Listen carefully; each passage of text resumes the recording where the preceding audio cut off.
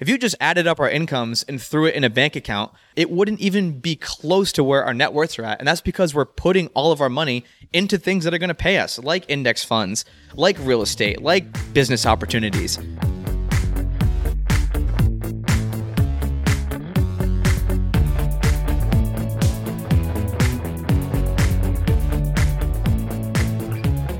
Welcome to The FI Show, where you get a behind-the-scenes look into financial independence. Here's your host, Cody and Justin.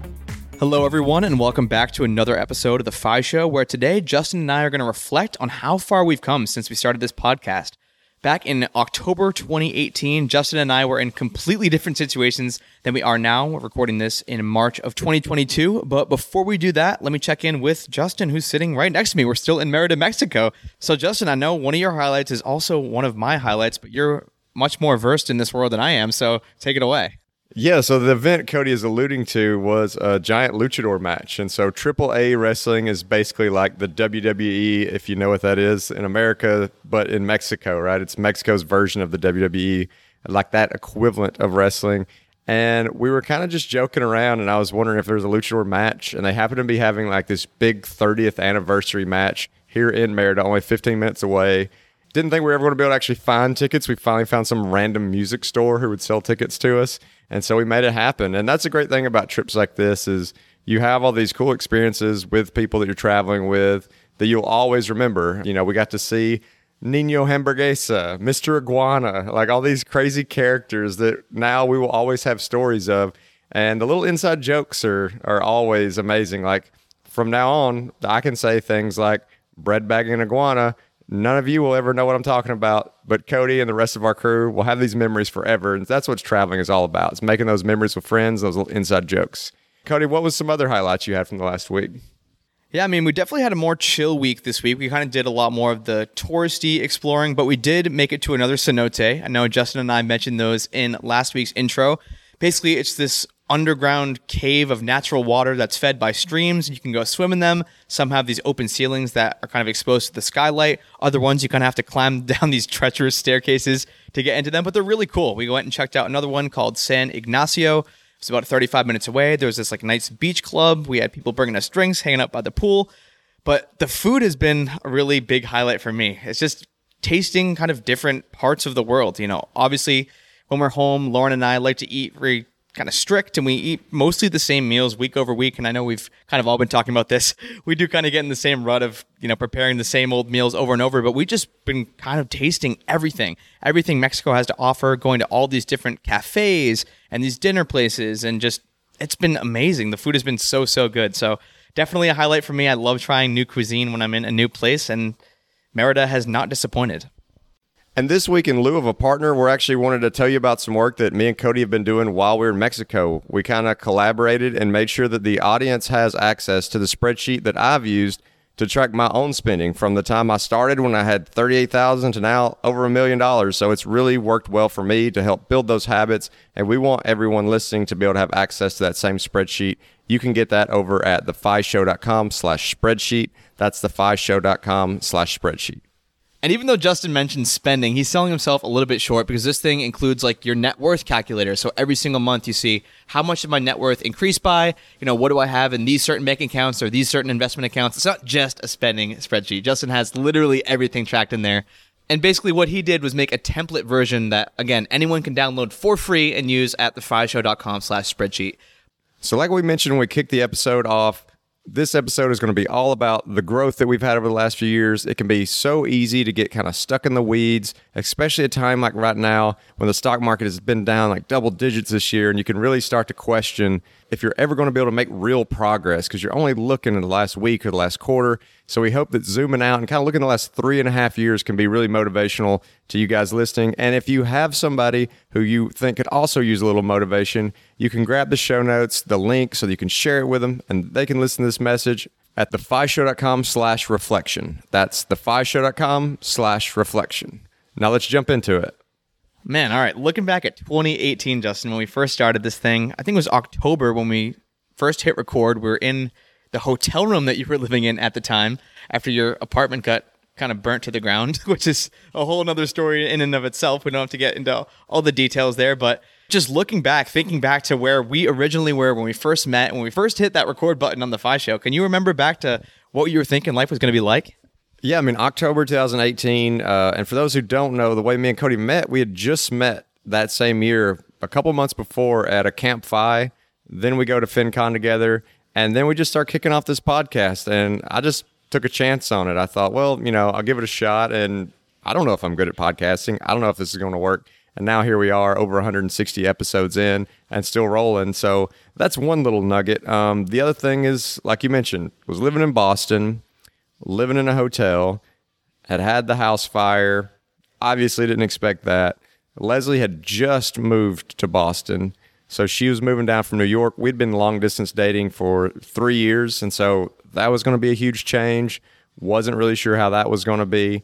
I was in the Air Force at the time with every intention of continuing in the Air Force for the full 20-year career so I could have that retirement. So I was looking at, probably 43 when I would be able to leave the military. That's where my mind was. And so I thought, I'll probably be in Boston another 2 years. I had been there for 2 years at the time, and I wasn't sure where I was wanting to go next. Maybe California, maybe Los Angeles Air Force Base. Again, Leslie moving there and having to kind of consider her career now that we were trying to stay together and not do the long distance thing anymore was a big part of it. But yeah, so that's kind of the way life looked. I mean, I was just solely doing my index investing, nothing crazy, no side hustles, no side streams of income. And in my mind, like I said, I was going to be in the Air Force until I was 43 and had no idea where I was going to be living next. Just out of curiosity, Justin, when was that first inkling of maybe I'm not going to do this for the next 20 years? And how did you actually figure that out? Because I feel like stepping out of a career like that where you have this cushy pension at the end of it, and there's a lot of people that you probably know personally that had done it, and they're like, this is the way to do it. You're going to be in your early 40s, you're going to retire, you're going to be set for life. I guess, first of all, what triggered that? And second of all, what gave you the confidence to make that decision to ultimately quit? Yeah, it was really just like a perfect storm of things. And I think that's, I would say, probably obvious in most people's life that they can look back at these little dominoes things that lead to these big life changes. I'd say the place and the timing. It's not always the right place and the right time, but it's the place and the timing. So I started getting my first inkling kind of in 2019.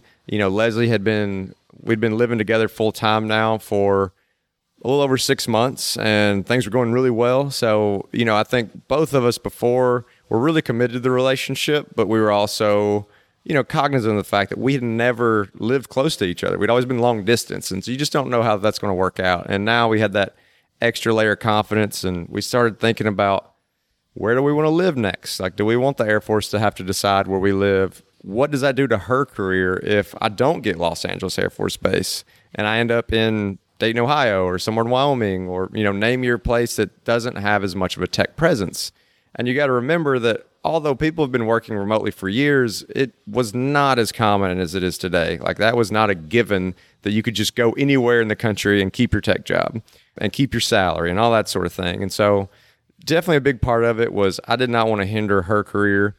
Also, the job market was really hot at the time. 2019, especially early mid 2019, in the tech industry, companies were getting really aggressive with hiring. And I lucked out with the Air Force, where my last job in the Air Force was super transferable to the civilian kind of life. I was working cloud technology, so I'm working with AWS and Microsoft Azure and Kubernetes and all these buzzword topics. So I felt pretty confident that if there was ever a time to leave, this is the spot to where Leslie's career can be insulated and kind of flourish the most, and my career can kind of flourish the most. And if I can't get a good job coming off this experience with my background in this market, then I never would. This was my best opportunity to get out.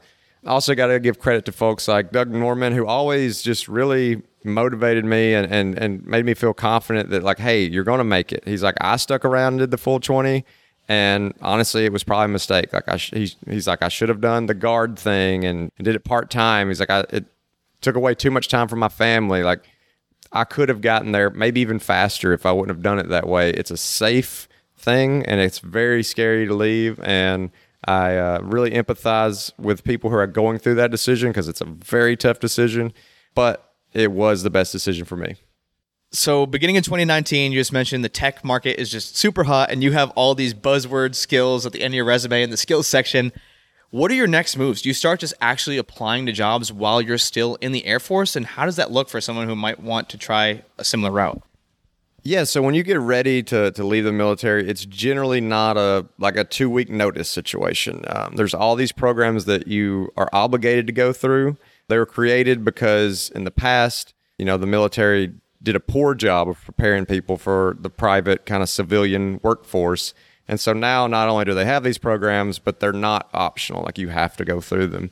So you've got a pretty good bit of lead time. And yeah, you can go ahead and start talking with companies, start applying, start building that resume. And that's part of the classes that you go through. They help you build a resume. There's parts of the process that you can't skip unless you have like a verified offer in hand. So they're not just going to let you say, hey, I don't want this, I'm okay.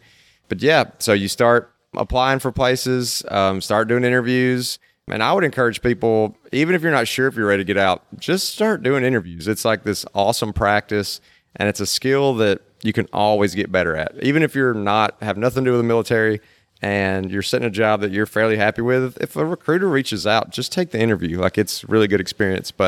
So I started doing interviews, but actually the job I ended up landing on, they found me, and I didn't even know about the job, didn't know about this career field at all. It wasn't something I was focused in on. I really thought I was going to end up in more strict engineering career field, more technical than what I'm in now, because just the way my resume reads and the way my bachelor's was in and all that kind of thing. But this career field that I'd never even heard of reached out and found me. And honestly, it was offering more money than I knew was possible that I could make. So that's another thing. If you're in the military and you're getting out, especially if you have some of those skills that are transferable, don't just shortchange yourself on what you're being paid then. Don't think you've got this cap on yourself because you don't have that civilian experience. And also pay attention to how you compare what someone is offering you versus what you're making at the time, because your paycheck while you're in the military is taxed very differently than the way the civilian paycheck is. So if you say you're making $70,000 in the military, you're going to need to make a good bit more on the civilian side because you're going to be paying so many more taxes. So keep that in mind as well. So I know we're going to get into hard numbers in a bit, but could you just give us an idea of what that salary increase was? I know that you waited on a couple offers from other companies and you were hoping that you got this one specific one, but then this other offer came in a couple of weeks later and waiting was the best decision you ever made. But I mean, your outlook on FI and just the future in general had to have changed, because now you're not looking towards this pension. You're not gunning toward the 20 years. Now you kind of have to, quote unquote, do it on your own. You have to do it either through investments or real estate or through some other means. So what was going through your head at that point? Yeah, it's true. I was not going to get that retirement pension. Doing 6 years doesn't mean anything. If you don't do the 20, you don't get it. There's some rare situations where you can do less than 20 and get it, but at 6 years, not very often. So I wasn't going to have that. But luckily, like you said, we'll get into the hard numbers later, but my income potential was so much higher than I thought it was. So I started seeing what was possible, how much my payments could grow, all these stock options that I could get, which I didn't even know was a thing. And with that, and looking at the math, it started making me realize I don't need to work till 43 and have this pension. I can build my own pension per se with just building up my nest egg. And with this higher rate of income, I think instead of 43, I can retire at 33. And so it was kind of crazy. It went from being super scary to almost oh my goodness, I can't believe I ever considered this road that would have made me work until I was 43. And there were some scary moments there in between where, I think you mentioned I tried to get jobs and kept getting turned down, and they were paying me less than what I was going to be making after taxes from the military. So it was going to be a decrease in pay. And so it was definitely a scary few weeks, but luckily I was just kind of patient, kept trying. I kept pushing for my value and finally got some offers that were incredible. So that kind of takes us all the way through the end of 2019, and we'll get into some of those hard numbers and see the way some of that changed for 2020, 2021. But that gives the way my outlook has kind of changed in life and some of those big moments since we started the podcast. But Cody, how about you? What was life looking like? What's a snapshot of what Cody's world looked like in October of 2018? So this is definitely jumping back. I was 22 years old. I was working in Boston for a commercial real estate lender. And I was pretty miserable. I was commuting 2 hours each way. I was living at my mom's house. I'd moved back in for just 7 months after college, and I was so burnt out. I was working between side hustles, and so I was doing the podcast, I had a blog, I was doing a little bit of freelancing. I was working like 14 to 16 hours every day, trying to squeeze in the gym. I'd be like wolfing down meals in 5 minutes. It just wasn't sustainable. And I looked around me, I saw my coworkers, I just didn't like what I saw. I saw my head kind of slamming against a glass ceiling because I was like, either the guy in front of me has to get promoted or he has to retire or move companies or I'm not going anywhere. My income's kind of capped here. But my goal was, I was like, okay, eventually people are going to move up. They are going to retire. So I was going to work there for like 5 to 7 years. I kind of mapped it all out. I did the math. I was like, in 5 years, I can start making 200 grand or whatever it was at the time. I actually forget the numbers now, but it's sizable in commercial real estate lending. You make good money. And I was like, I can hit these savings rate percentages. I'll be able to, using all these calculations, I'll be able to hit FI in like 5 to 7 years. And that's not how it happened at all. I ended up quitting 7 months into that job. Best decision I ever made, but it was absolutely terrifying when I first did it because I was only making like $1,000 to $1,200 in those side hustles a month. And I was spending like $1,000 to $1,200 a month. So it was like zero cushion. I had a 0% savings rate right after I quit that job. But that's when I was able to kind of take entrepreneurial chances. And I know a lot of you who have been listening to the show for a while know that I have kind of fallen in love with entrepreneurship. But being able to save a bunch of money in that corporate job for 7 months, I saved up about $50,000, which is a lot of money, but I was living as frugal as possible. I was spending like nothing every month. Like I mentioned, I moved back in with my mom, driving the same car since high school, not going out to eat really at all, not really spending anything on entertainment. So I was able to pocket pretty much everything that I was making in that corporate job. For that $50,000 that I saved up, though, I just mentioned I was spending like $1,000 a month. I had like 50 months of entrepreneurial freedom. So I was like, I'm just going to go and try all these really cool random things, these ideas that I have in my head. Ended up going on a book tour with Grant Sabatier, traveling the country for 3 months. He taught me so much about business and growth mindset and just all these things that I probably never would have had exposure to should I had just stayed in that Boston job and was surrounded by these coworkers who were kind of just doing the same thing day in and day out, living paycheck to paycheck, making $150,000 a year. So yeah, man, that was my plan. It was honestly I'm just going to grind this out for 5 to 7 years. It's good money. Even though these people are miserable, I don't have to hang out with them for too long. I'm going to hit this FI nest egg thing, and that's going to be the end of it. And as you know, everything kind of changed. Well, you mentioned that it was super terrifying when you did it, but then you also mentioned that it's the best decision you ever made. What's that moment when you look back and you realize, hey, it's not scary anymore. It's the best decision I ever made? I honestly think the start of that book tour. So the book tour started in March of 2019. And again, it was like butterflies in my stomach because I had these side hustles that I was trying really hard on. I just didn't have enough time in the day. I was, making a little bit of money for my blog. Most of my money was coming from freelancing. I was like doing some podcast editing, building websites. I was doing some freelance writing as well. Just a bunch of random stuff. But I was only making like $1,000 or $1,200 a month. And I was like, I hope that I can scale this and start to make more money with this now that I have more time, but I didn't have any proof in the pudding. I didn't have any proof of concept. So that's why it was so scary because I went from having such a huge savings rate, like 80 or 85% when I was making it was almost $80,000 at that corporate banking job to 0% savings rate. I just had enough money to pay the bills. But once I went on that book tour and started to talk to Grant, he's like super chill and just like has a very meditative vibe to him. He's like, man, everything's going to be okay. He's like abundance mindset. Like there's enough money to go around. You can always make more money. And I was like, all right, I made the right decision. I'm hanging out with the right people. Even though this is terrifying right now, I think I'm going to be able to figure this all out and create a financial plan that works. It sounded like those early entrepreneur ventures were very time intensive and maybe not the greatest hourly rate that you were making and maybe not the most passive. So what would you tell that younger version of yourself to kind of help them get over that hump? And like just what has transformed entrepreneurship for you to make it the big success that it is now? Yeah, I think the key word you said there was passive. And it was something that I didn't think about. And it was something that Grant actually taught me a lot about. He was like, always think with scale in mind. So no matter what side hustle you're doing, think about how you can scale it. How can you scale yourself out of that business? So an example that he used was one of his buddies was a dog walker for Rover or Wag or whatever, one of those platforms. And, he was making whatever he was making and Wag would take a cut. But then he's like, what am I doing? He's like, I could scale this up. He had a bunch of other college friends who were also looking for side hustles. So he ended up making his own dog walking company. This kid was no longer walking dogs. He was just kind of taking the margin between, what he was paying his dog walkers and what they were charging the client, kind of like what a WAG or a Rover would do. And he built his own business. So from those conversations with Grant and just seeing his mindset, I started to just think with scale in mind. So started to, build some online courses, started to build email funnels that had like affiliate marketing built in. And so instead of, sitting there for 2 hours, cranking out a piece of freelance writing, delivering it, that thing makes me $0 more after I deliver that thing. Or if I'm driving for Uber or Lyft, once I park the car in my driveway, I'm no longer making money from that thing. I started to think of, how can I build these systems? How can I build these businesses that are going to pay me in perpetuity? So that's when I started looking at things like digital products, like online courses and ebooks and workshops and eventually real estate.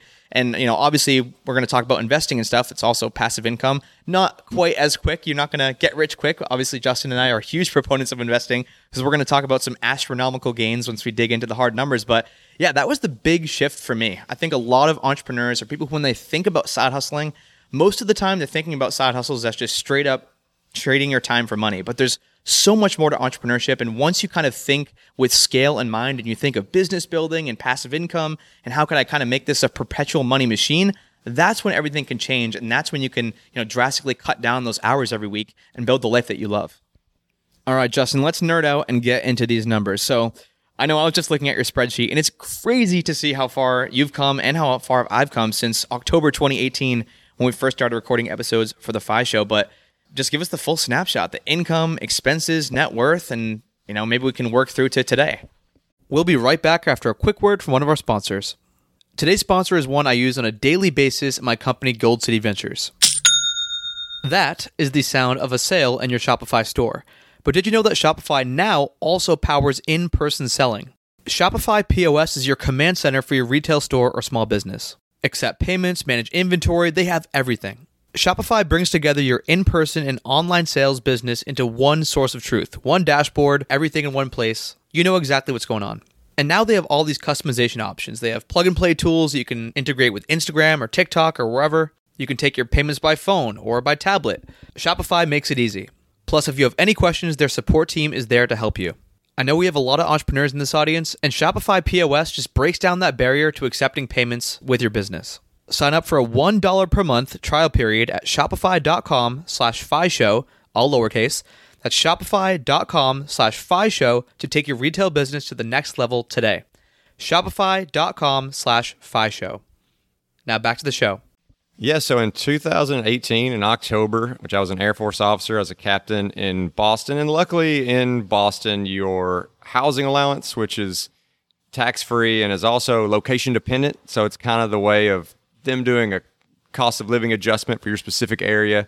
Luckily, Boston is actually one of the best in the country for how much they pay you and how much rent is. So, for instance, ours was like $3,000, and I was renting a place with roommates for $700. If I would have been living in a place where that housing allowance was only $1,000, cool. Maybe I can rent somewhere for $400, but there's no margins there because the ceiling is so low in those other areas. But anyway, that allowed me to actually make more money than most captains in the Air Force would. So I was bringing in around $7,500 a month is what I was bringing in after taxes. And my net worth, which I was super proud of, was $285,000. I was 28, going to turn 29 that coming March, and was sitting at $285,000. And I really thought I was killing it. And I think, I have to give myself some credit. I was doing well. I was saving 75% of my post-tax income on average back then. So I got out, joined the regular job market. As was mentioned earlier, I was trying to find jobs, and I'm really hard applying for these jobs and getting bummed out because there's one that's going to pay $90,000 before taxes, and I don't get it. And I'm just like, oh, this is, what am I going to have to accept? Like, how low is this going to go?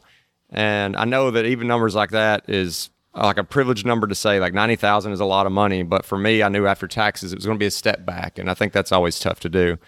And then I stuck with it. I was patient. I kept applying for jobs. Like I said, a company reaches out to me and they offer me $160,000 before taxes. And then on top of that, I thought it was a typo. they're going to give me $100,000 in restricted stock. If you're not familiar with restricted stock, the way that works is you don't get any of it until you've been working there for a year. Then you get 25% of it. So I'd get 25 grand worth of stock after year one. And then every quarter after that, they would pay me 6.25% is the kind of the way it works out. So I'd get a little over $6,000 a quarter just in stock on top of that salary.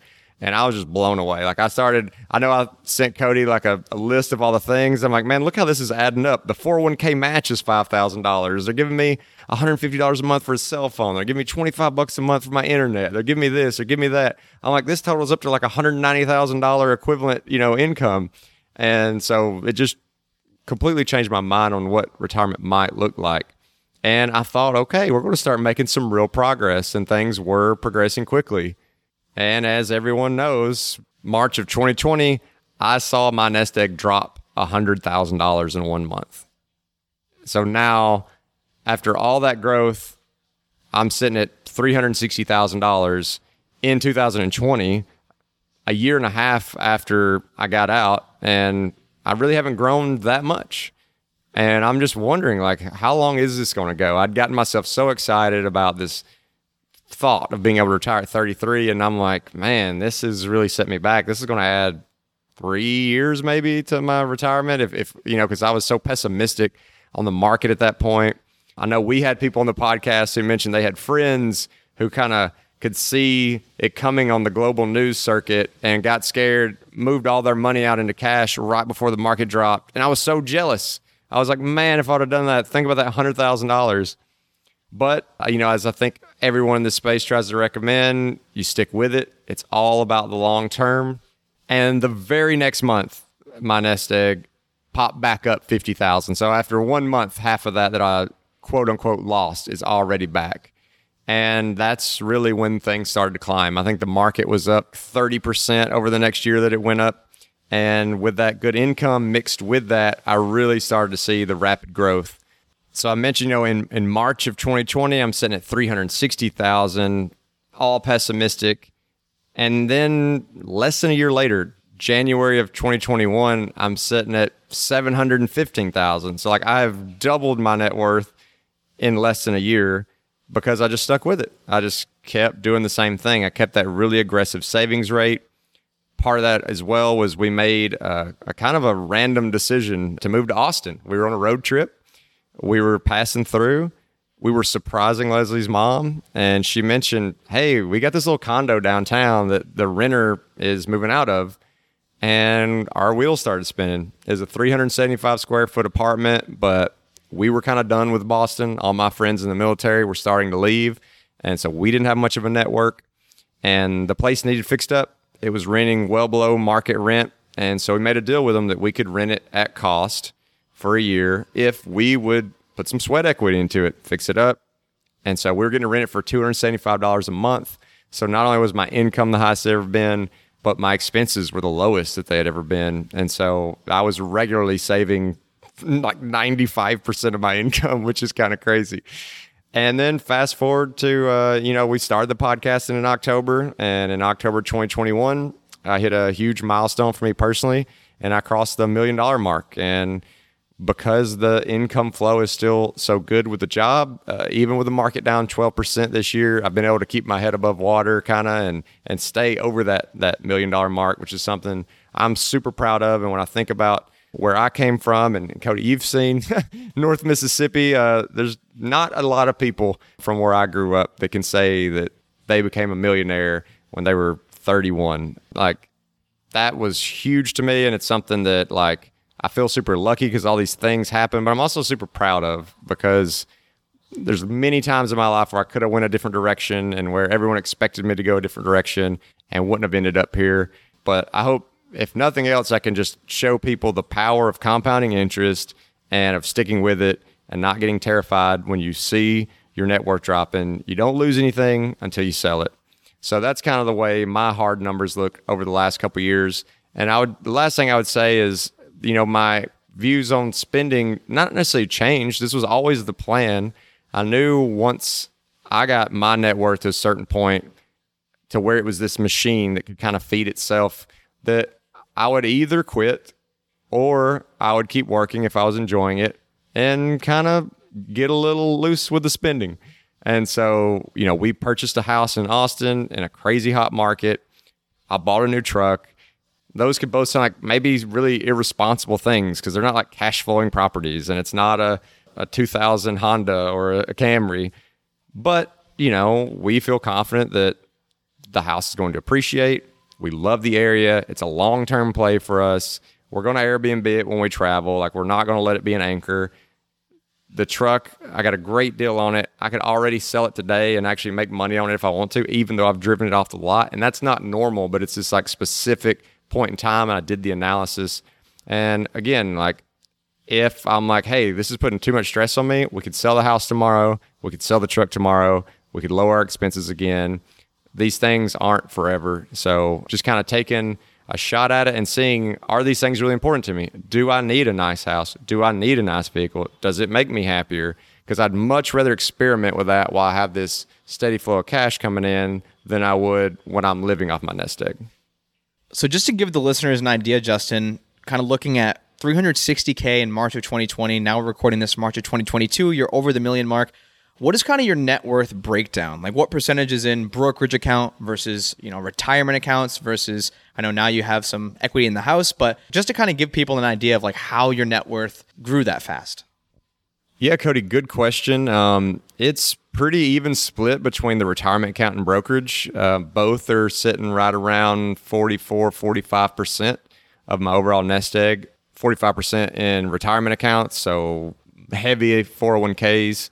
Also, obviously, have the IRAs, and then 45% in brokerage. Now, some people might be wondering, like, how in the world would I have like over $400,000 in retirement accounts when I didn't start work until basically right when I was turning 24 until age like 31? Like, how do you get that much money into a retirement account?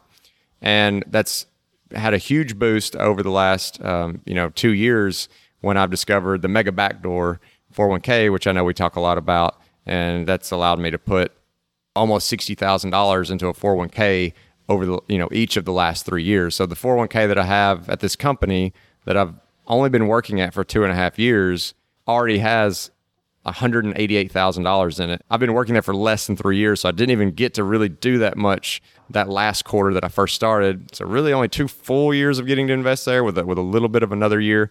That's a big part of it. The other things that I have is I have $60,000 worth of investments in syndication deals, like real estate syndications. Those are paying out 8% interest year over year as they are being held, and then there will be a large payout at the very end, hopefully. I did dabble a little bit in Ethereum. So I started investing in 2017. I ended up taking out all of like my basis, so all of my costs. So everything that's in there is quote unquote profits, even though you don't really profit till you sell it. So I've got about $40,000 worth of Ethereum that's all profits. Like you said, a little bit of home equity, although we split that between myself and Leslie, so I only claim half of the home equity. And then obviously I have cash, and a lot of times I'm probably a little more cash heavy than other people might recommend in the FI space, but I also have no bonds. So it's all index funds of total stock market or S&P 500. I basically have no bonds. And so that cash is kind of my bond equivalent in a way. And I also want to set myself up to where I have about 3 years worth of living expenses in cash when I get ready to retire, because historically a bear market lasts for 3 years. And so for me, instead of leaning on bonds in those years, I just want to lean on cash. Everybody has their different things that make you feel comfortable. That's kind of my hedge, is that I'll turn to my cash pile during those bear markets versus bonds or versus selling off my stocks. And so it's a combination of that. And I'm also always keeping my eye on another syndication deal or some kind of other investment that I can make, or hard money lending. Like, I feel safer having some cash, but I'm also comfortable with deploying it and getting down to a low cash value if there's a good investment that pops up. I know I've talked with some of the people that I've met in this space about doing hard money lending. I know you recently used some hard money lending. It can actually be fairly lucrative, but you got to have the cash like sitting there ready. You can't be waiting on selling things and moving things around. Like, people normally when they want it right then. So that's kind of the breakdown. All those retirement brokerage accounts are index funds, except for a very small portion where I will buy some individual companies when a big event happens. So for instance, in like February of 2016, there was this little flash crash, and I didn't already have any money, but I had like $9,000 sitting around that I felt like I could be comfortable with deploying. And so I bought like some Apple and some Amazon. And at the time, I'm thinking, God, this stuff is like way overvalued. Amazon was $500 a share. Apple was $90 a share. And that's before Apple split 4 ways. And looking back on it, obviously, hindsight 2020, those worked out well, but they were small bets, right? There's like $3,000 worth of this and $3,000 worth of that. And then when the big crash happened because of all the COVID stuff, I looked for a couple areas that were kind of asymmetrically hit. Like they got hit harder than the rest of the market. And cruise lines was what I saw. I saw cruise lines were hit 90%. And so I thought, it's worth a little bet. And so far that's worked out well. But again, it wasn't a ton of money. I think I invested maybe like $10,000 total into those, but those have paid pretty well. So every once in a while I'll dabble in an individual stock just to kind of scratch that itch. But I try to wait until it's a moment where it's kind of hard to lose. Like something's already been really hit hard before I dabble in it. Real quick, Justin, before we get into my deep dive analysis, how has your spending changed? Is it like exactly the same as it was in 2018 on a year-over-year basis? Has it inflated a little bit? I know you mentioned that once you hit a certain milestone, you're going to loosen the reins on spending some, but just wanted to get those hard numbers on to show listeners exactly how you've done it. I'll go kind of far back, but only because I've got the numbers and it'll be really quick. So I started tracking all this in like 2015. And when I first started tracking it, my monthly expenses were $1,700 a month. 2016, it was $1,800 something a month. 2017, $2,300 a month. But then 2018, I brought it back down to $1,900 a month. I kind of had first moved to Boston and things jumped up. That was 2017. And then I started kind of figuring it out and getting it reined back in. 2019, $1,800. You can kind of see a trend and not a lot of inflation here. It's very flat on the spending. 2020, $1,300 a month. And that was where I mentioned, we had this awesome opportunity for a win-win where we got to live in a tiny 375 square foot condo for dirt cheap in exchange for renovating it and finding tenants to rent it for 50% more than they were renting it previously. So everybody won there. And now this over this last year, it's a little bit of a blend of that really cheap. And now with the house, it's sitting at around $2,700 is what over the last year. But now going forward, it's going to be closer to like the low 4,000s, like 4,300, which is more than double my average spending the rest, previously. But part of that is I've got a $700 a month car payment that I could pay off tomorrow if I wanted to. Like I could get rid of that expense. So I'm not going to sit there and try to come up with enough nest egg to have 4% rule, pay for this truck, because the truck's not going to need to be paid for forever. It's also a 0% interest loan, so that's the only reason I'm not paying it off quicker. And then we have the house, which my portion of the mortgage is a little over $1,400 a month. So that has definitely greatly inflated my spending. But that's the decision that I made. Is like, I want to test this out. I want to see, do these things make a difference in my life? Do I really want those? And if they don't make a difference, I could have quit or I can cut them out. Instead, I'm experimenting with that, and I really like what I'm doing now, so I'm in no rush to quit. I've got the cash flow coming in, and the other crazy thing is my savings rates are still pretty solid. Like, yes, I'm spending a lot more, but for instance, last month, because I had a lot of variable income, worked out to 90% savings rate. The month before, 81% savings rate. The month before, like 72% savings rate. So it's still 70% or above on the savings rate. And I think it's okay to let yourself spend a little more if you're making more. But that's probably enough about my expenses. I know that I just am over the top on how much data I keep on what I spend and what I buy and how investments perform, but it's kind of the safety blanket for me. I can look back on the data and feel really strongly that I've got enough evidence to like what life can look like that I can feel confident going forward what that might look like. And it's honestly just fun for me to track. But Cody, let's dig into kind of what your financial world looked like back in 2018 and some of those numbers and how things have progressed since then. Alrighty. So like I mentioned, 2018, I was working in commercial real estate lending. I had, with all the bonus compensation and everything, it was about $80,000 to $85,000 I was making, which is really generous. I was 22 years old coming straight out of college. But then I quit that, so I was back down to $1,000 or $1,200 a month in monthly income. But I went on that book tour. Then I just started to kind of do the scale thing that Grant was talking about. Built some online courses. I was building all these different digital products, and I later got into real estate. So for 2018, I worked for, I think it was from June, because I graduated, went to Australia for 6 months. Then I started in June. So I probably ended up making like $45,000 that year, because I got my signing bonus at the beginning. Then I made a little bit more, and then I quit at the end of January. So that's where that 50,000 number that I'd saved up. So my net worth when we first started recording, Justin, was probably like $75,000, because I'd been maxing out my Roth IRA since I was 18. So it's 4 years of that. It had appreciated a bit, and then I had the $50,000. So it was probably somewhere between 75 and 80K when I first started. I don't track as religiously as you. I do have a general idea.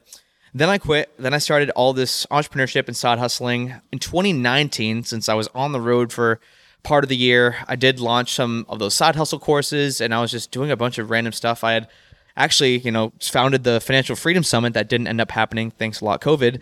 And, that's kind of where the idea came from in 2019. But I think I ended that year making I think it was like 80 or 90K by the end of the year. So it was about the same as what 2018 would have been if I had a full year in that corporate banking job. And I was, like you, super frugal. I was basically pouring everything I could possibly pour into, retirement accounts and then brokerage accounts, whatever the overflow was. And the market was really generous, if I can remember correctly, in 2018 and 2019. I was getting like 30% return. So really cool to see. I was making awesome progress. 2020 just kept at it with the entrepreneurship stuff.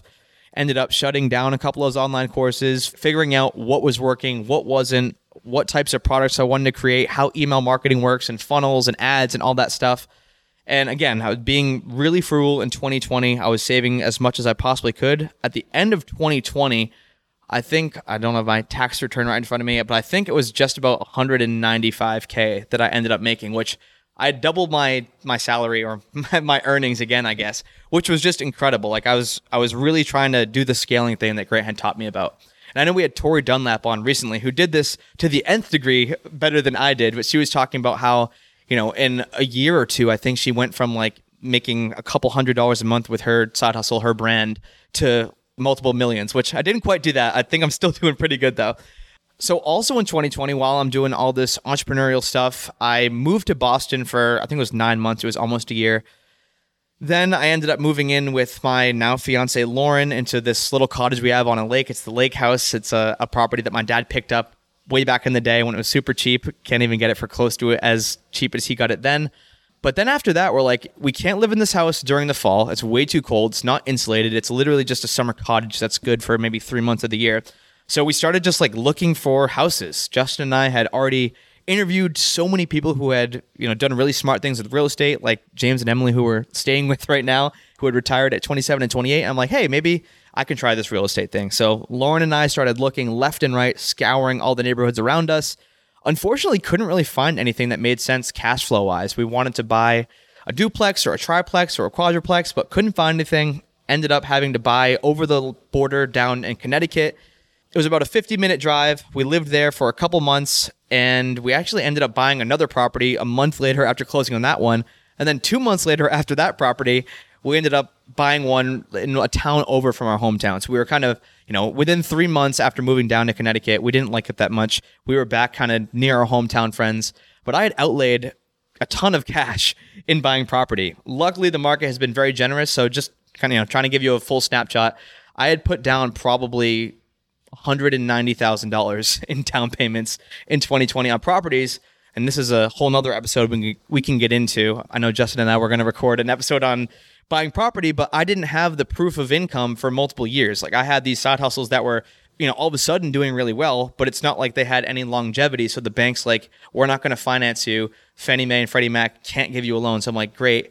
I ended up having to get a commercial lender, hence why I couldn't use like the FHA loan and get 3.5% down. So all that is to say, I had some money in, the stock market and retirement funds and the brokerage accounts. Most of that, just like you, Justin, was in index funds, don't hold really any bonds.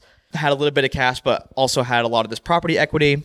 2021, another kind of just crazy explosive year where I learned so much. And I don't think I've shared this anywhere, but might as well share it with you listeners. My income doubled again, and I made almost $400,000 in 2021, which is honestly crazy to think back in 2018 when I was making between $1,000 and $1,200 a month to the income numbers that I'm pushing today. It's honestly mind-boggling. Like when I look at these spreadsheets, when I log into Personal Capital, I'm honestly blessed to be where I'm at today. So ended up buying another property in 2021. I was pouring a ton of money into the stock market. I had maxed out like my solo 401k. Definitely go back and listen to that episode where Justin kind of talks about the mega backdoor 401k from the corporate perspective, as well as myself diving into the solo 401k from an entrepreneurial perspective. That's definitely an episode. If you're in either of those situations, you can just put way more in retirement accounts than you might have thought was possible. The rest of that mostly went into brokerage accounts for me. Bought that property in the middle of 2021. And now today, we actually ended up selling that property we bought in the middle of 2021. It did appreciate a bit, so we made a little bit on the sale, but not much. Honestly, it was just, I think Lauren and I were in over our heads. We got really excited about buying real estate, and we're like, look, we got, 11 doors in a year, and we were, everything was going great. And I think we just kind of got trigger happy and probably shouldn't have purchased that property. It wasn't in the best neighborhood, didn't have the best tenants, but you live and you learn. Okay, so that was very long-winded. Let me bring this full circle to give you the net worth snapshot. So when I, first started recording the 5 Show with Justin, probably between 75 and 80K. And now today, I checked yesterday, it's at like 1.3 million, which is absolutely insane.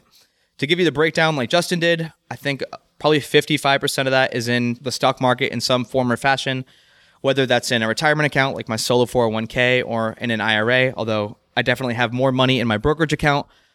And then also all of our properties have appreciated quite a bit since we bought them in, middle of the pandemic. I think since we bought them in just total property equity across the board, our net worth has increased, and this is myself and Lauren, by like 150K. That's just a testament to how crazy this market is right now. I don't expect these house prices to be this high forever, but I'm just giving you the snapshot as we're recording here. So about 40% of my net worth is probably just in property equity. And then the other 5%, like Justin, I also dabbled a little bit in crypto. I have some Bitcoin, some Ethereum, and some Solana. This is not financial advice, but Justin and I like to kind of mess around, definitely looking into some syndications and some other investment opportunities this year, but it has been an absolutely wild ride. Now, what I'll say is, obviously these numbers seem super flashy, and I'm very blessed and excited to be where I'm at today. Entrepreneurship is not for everyone. I know Justin and I have kind of had a quote unquote debate on this podcast before about like what's the better route, and there isn't one. If you have an entrepreneurial bug, if you have an itch, you can scale your income a ton. If you like working in corporate America and you feel better in having that job security and having all the benefits that come with a job, that can also be a fantastic option. There's no right or wrong way with this, but I don't think that if I stayed in that original corporate banking job that I could be where I'm at today income-wise. So yeah, Cody, like you said, there's a lot of different ways to get there. And I mean, when I started my journey, I was making like $40,000 a year. I had like $30,000 in my name, never expected any of this. You can get in these spots in life where you're not sure if it's going to work. It doesn't seem like it's scaling really fast, but if you stick with it and you listen to like a lot of the guests that we bring on the show and a lot of the things that I think we've incorporated in our own lives, you can multiply your earnings, corporate or entrepreneurship. There are going to be scary times. There's going to be times when things don't work out. There's going to be times when the market drops. You got to zoom out a little bit and really just stick with it and double down on your strengths. I'm definitely always trying to push myself and to think about other ways that I can do things, but I know myself. I know what I'm good at. I lean into that. I don't take any kind of overly insane risks. You're going to need to take some to get where you want to go, but don't over leverage yourself. Stick with it. Think about the long term and don't devalue yourself. There's going to be offers that you're giving for what people think you're worth. Really test that. Like check the market, see what other people are making, push for more, ask for more than you think someone is willing to pay you, and you'd be shocked at how many times that they come back with a yes. I don't know if you have anything else, Cody, you want to say to wrap up the episode. I think I just want to echo there isn't just one path, because I know when I got introduced to FI, I really thought it was like the nest egg way or die. But as the FI Show is a testament to, there's so many different ways to do it. We have people retiring from just real estate. We have people retiring from building their own business, even though they might not have some huge net worth amount. And if there's something you don't want to do, then don't do it. If there's something you're not good at, like Justin was just saying, don't do that thing. Lean into your strengths. I really think that there is a path for everyone. You just have to, get the tools to carve it for yourself. And also for those who are just getting started out, the power of compound interest is seriously the eighth wonder of the world. I think it was Albert Einstein who said that. But just looking at Justin and myself's numbers, I mean, if you're doing some quick back of the envelope math, if you just added up our incomes and threw it in a bank account, it wouldn't even be close to where our net worths are at. And that's because we're putting all of our money into things that are going to pay us, like index funds, like real estate, like business opportunities. And that's something that just has happened so much faster than I could have possibly imagined. It is seriously hockey stick growth. I think Justin can also attest to this.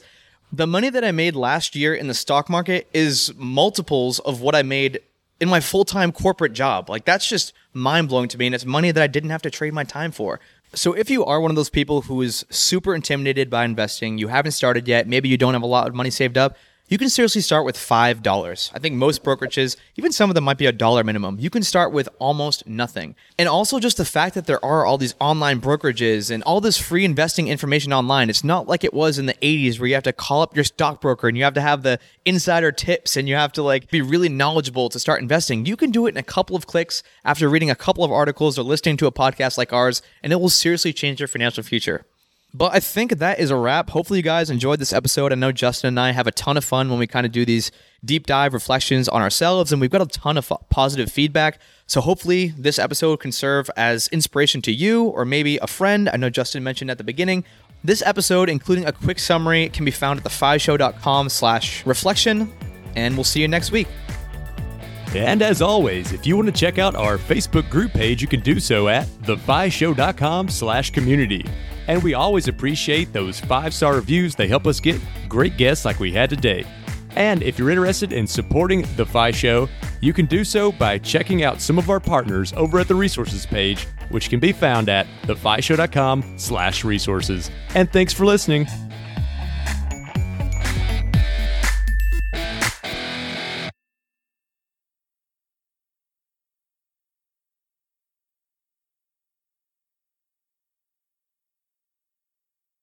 Hey, real quick before you go, I just want to remind you that I have made my personal budget and net worth tracking spreadsheet available, the very same one that I use to track my net worth from $38,000 to over $1.2 million, available for free on our website at thefishow.com/spreadsheet. So you can go download that today. That's thefishow.com/spreadsheet.